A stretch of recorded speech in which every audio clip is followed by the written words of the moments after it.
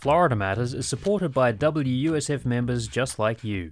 Your donation of $5 or $25 will help ensure public radio thrives. And thanks to Candy Olson, an additional $50 will be added to your donation. Visit wusf.org/match to maximize your gift today.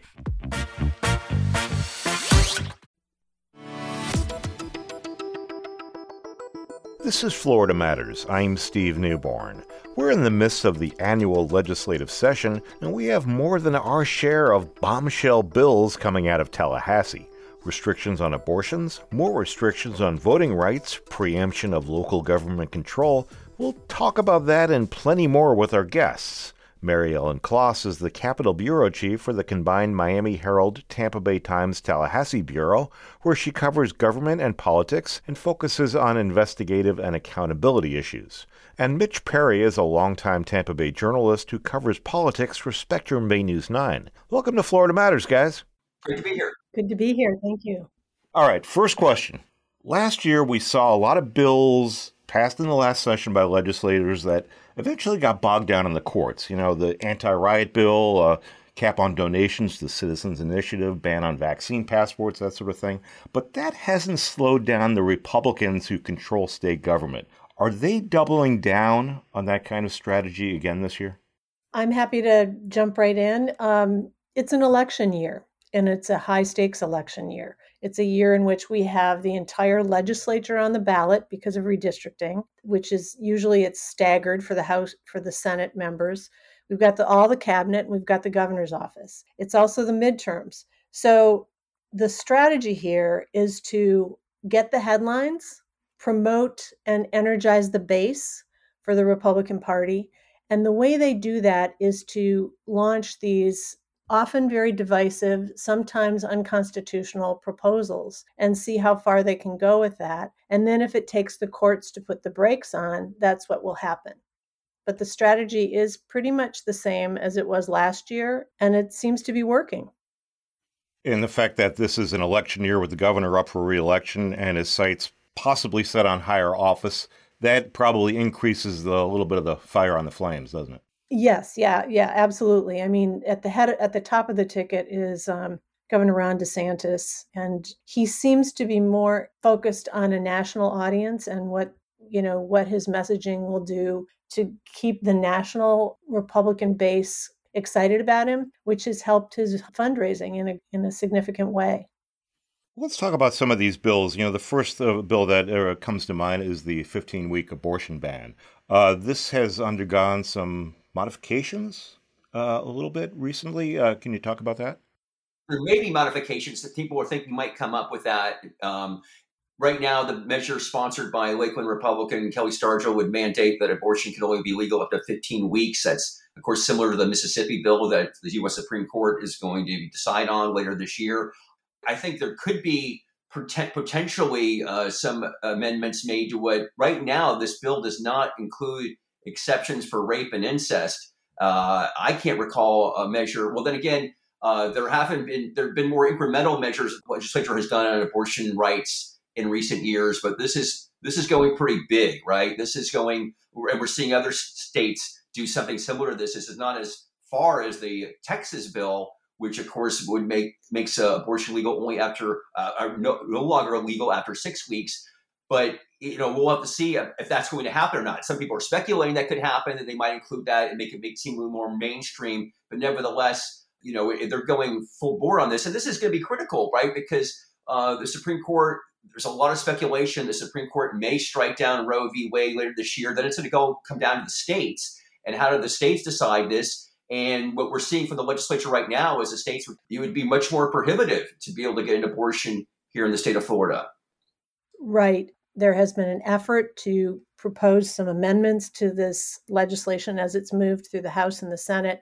Those, for example, there was an amendment that would have allowed for an exemption for pregnancies from rape and incest and human trafficking, but the Senate committee rejected that. So this bill does continue to be, I think the principal goal here is that if the U.S. Supreme Court does revise or reject Roe v. Wade based on the cases that are in front of it, that Florida is in line and ready to go with this abortion ban. And so whether or not we see that modification get implemented, we'll wait and see. I suspect, even though the Republican legislature has moved far to the right, it has traditionally not been as aggressive on abortion-related measures as other states in the South. And so I think we will see some watering down of this proposal, but I think there is no doubt that a 15-week ban is very likely to pass.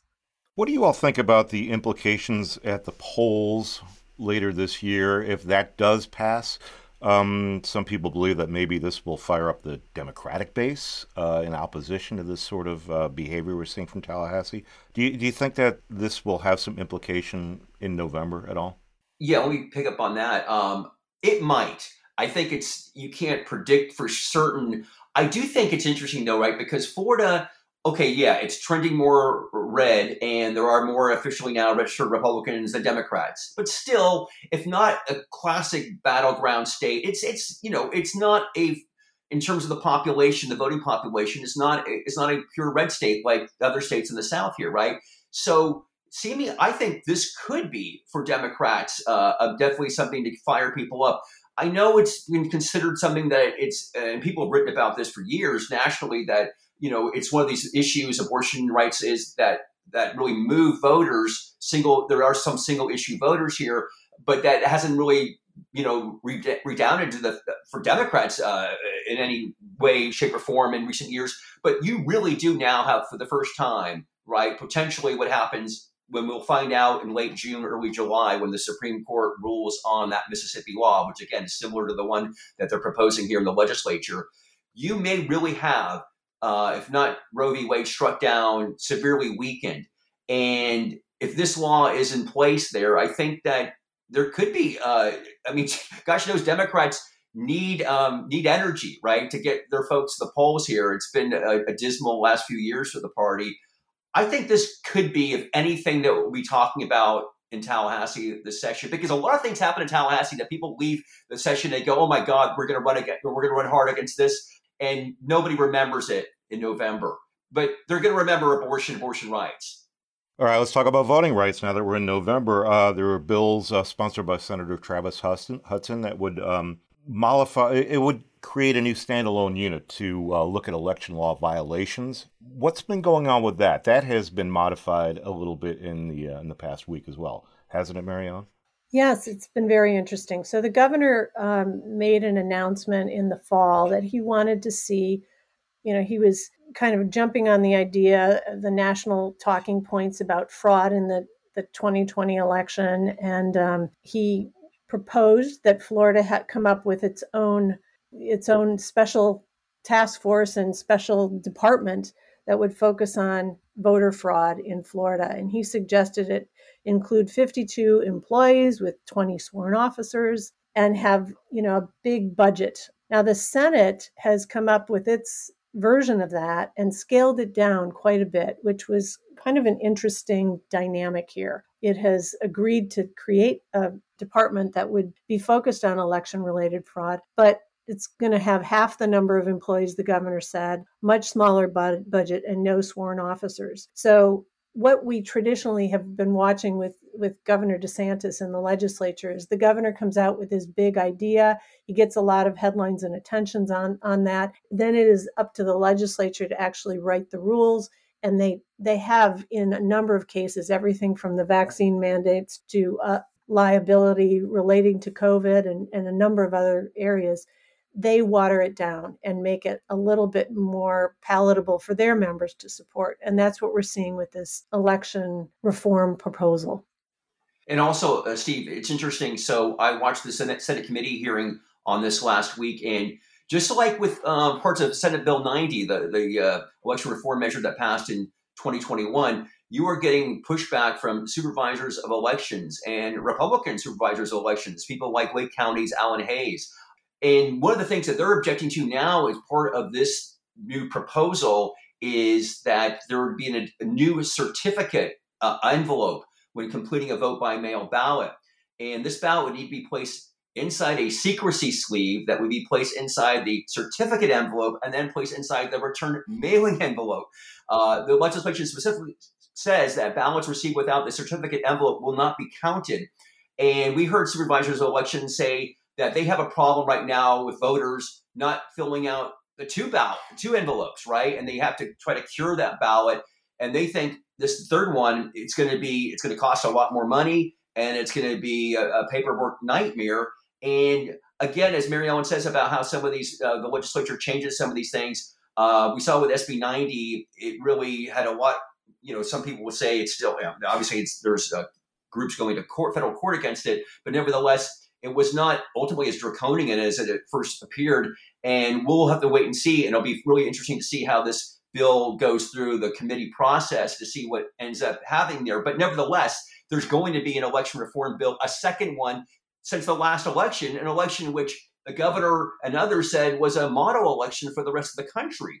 And so this goes into playing about what we talked about in terms of the governor trying to, have his 2024 credentials be enhanced here, if you will, because all these other GOP-controlled states that in many cases lost, Donald Trump lost in 2020, that's where you've seen all these measures happening, which has always been interesting when in Florida, where, of course, Donald Trump won by 3 points, why we're doing this. But it's to stay with the Joneses, if you will. Well, one way that political parties in power can stay in power longer is through the redistricting process. Once every 10 years from the U.S. Census figures, the legislature gets to redraw the district maps here. Now, traditionally, this has been the purview of the legislature, but the governor has jumped in with his own map. Mary Ellen, could you address that, the whole dynamics behind that and what's going on with redistricting? Yeah. So as you mentioned, the governor has proposed his own map, and we really have never seen a governor openly propose a map before. I'm very sure that because the governor has veto authority over the congressional map and he doesn't have any ability to veto the legislative map, the only map he weighed in on is the congressional one. And the legislature did something very interesting. They didn't change their maps based on his proposal. And I think that is because behind the scenes, they are questioning whether he is setting them up for rejection under the Voting Rights Act. So what he has done is gone to the Florida Supreme Court and asked them for an advisory opinion. And he wants to know whether or not they would agree with him that drawing a congressional map that reduces the number of majority seats is acceptable. His argument is that there's a North Florida district that stretches all across the Panhandle, and that is a violation of some new decisions by the U.S. Supreme Court since the last redistricting cycle. And he thinks that it's time to dismantle that Black district. He's also proposes to change the district in Orlando that's now currently held by Val Demings, and the North Florida district is held by Al Lawson. Both are Black Democrats. So I think this is just the first of what is going to be a long, drawn-out legal fight over the status of these minority districts in Florida. And it's definitely raises the question of whether or not they're trying to set up a case so that the U.S. Supreme Court could potentially change or even dismantle the Voting Rights Act. And the governor, speaking of that district held by Al Lawson, it kind of looks like a Rorschach test on the map. Some people think it's gerrymandered to keep a majority district. He has invoked the Fair Districts Amendment, which voters passed several years ago to prevent this kind of gerrymandering. That's probably not what the voters had intended when they passed this amendment, I would imagine. Well, so the Fair District Amendment has a provision that says that you cannot diminish the ability of minority voters to elect a representative, which some have said freezes in time what we had when the first Fair Districts map was passed. So that was in 2010. The Florida Supreme Court, and then validated by the federal court, ordered the legislature to produce maps that ultimately look the way they look, which is this very stretched out over 100 100-mile district in North Florida that is designed to elect a Black candidate. So the governor is arguing that that is a violation of, there needs to be more, that there's another U.S. Supreme Court opinion that came down that called for more compact districts and they must be, in their words, a more cohesive geographic area.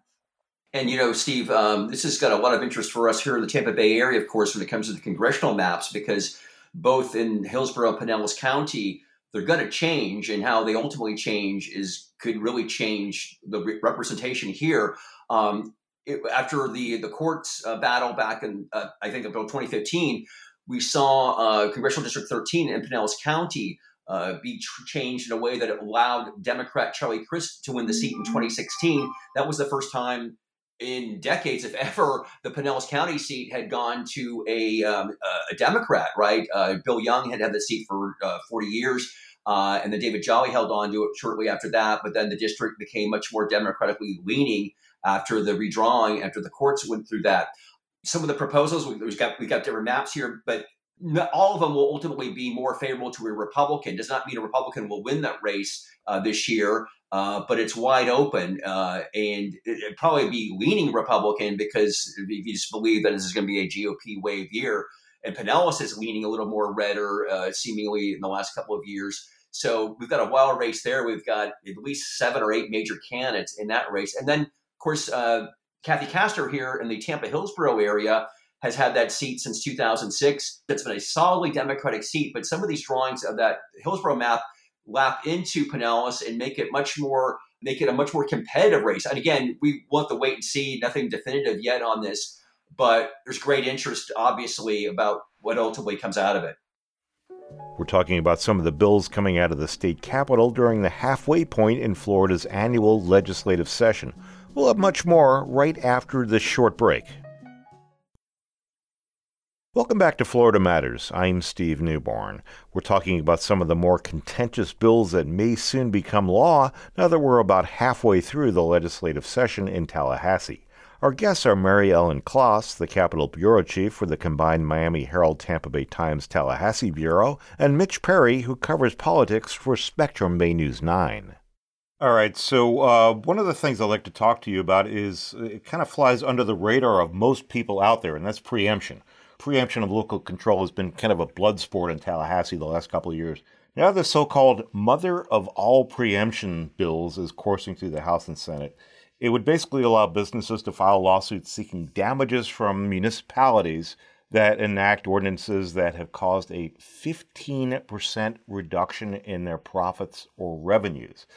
Basically, some people believe this gives businesses a veto power over local governments. Mary Ellen, that was watered down a little recently, too.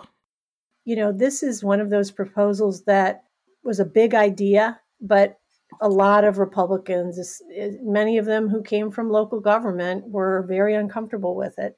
So the bill has been moving very aggressively through the Senate. It has been watered down from allowing any business to file a lawsuit against an ordinance if they found the ordinance caused them to lose their profits. Now you have to be in business at least 3 years. There's a number of other restrictions on who can file a lawsuit.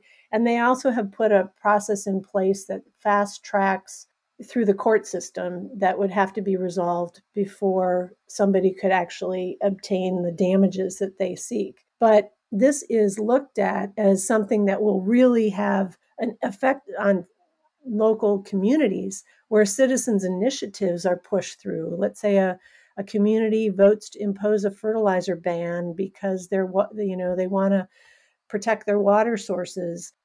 The city of Key West in 2020 voted to ban cruise ships that were over a certain size because it felt that was hurting the coral reef and the protected waters there. But this provision would, instead of having to go to the Florida legislature to reverse those kinds of local decisions and local initiatives, now this would give businesses the opportunity to just punish local governments by making them pay up. And that continues to be a very a very charged proposal.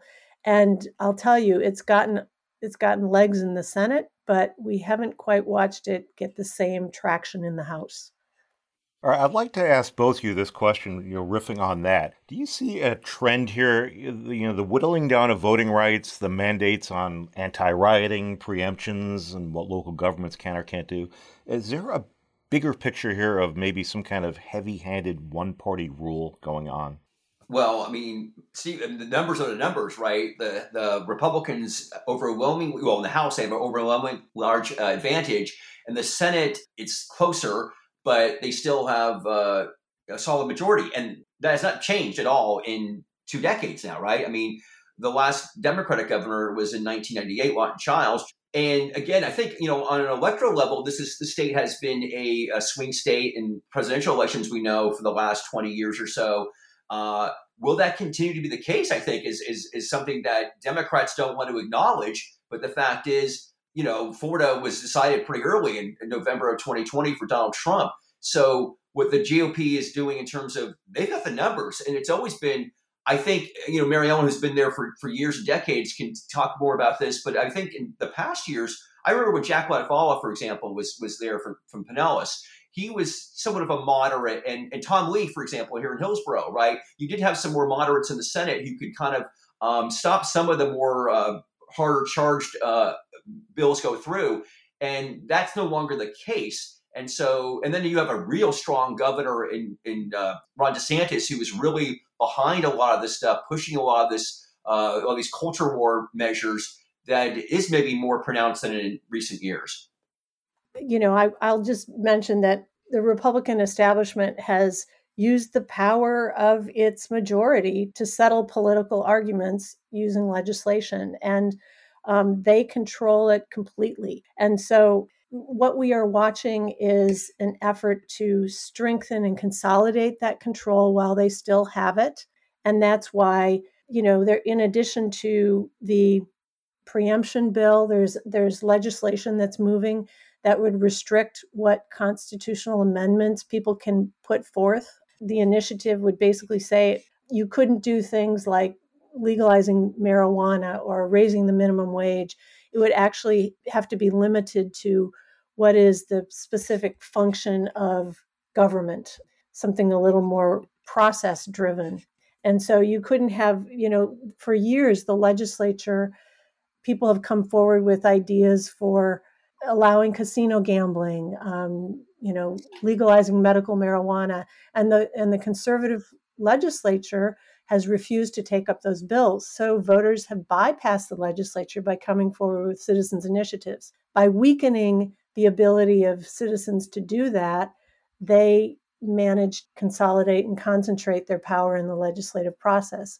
And as long as they can continue to do that, they can write the rules. And so it becomes less of a democratic representation and a little bit more autocratic. And that is a trend we have definitely watched happen for the last 30 years. Yeah, so elections do have consequences.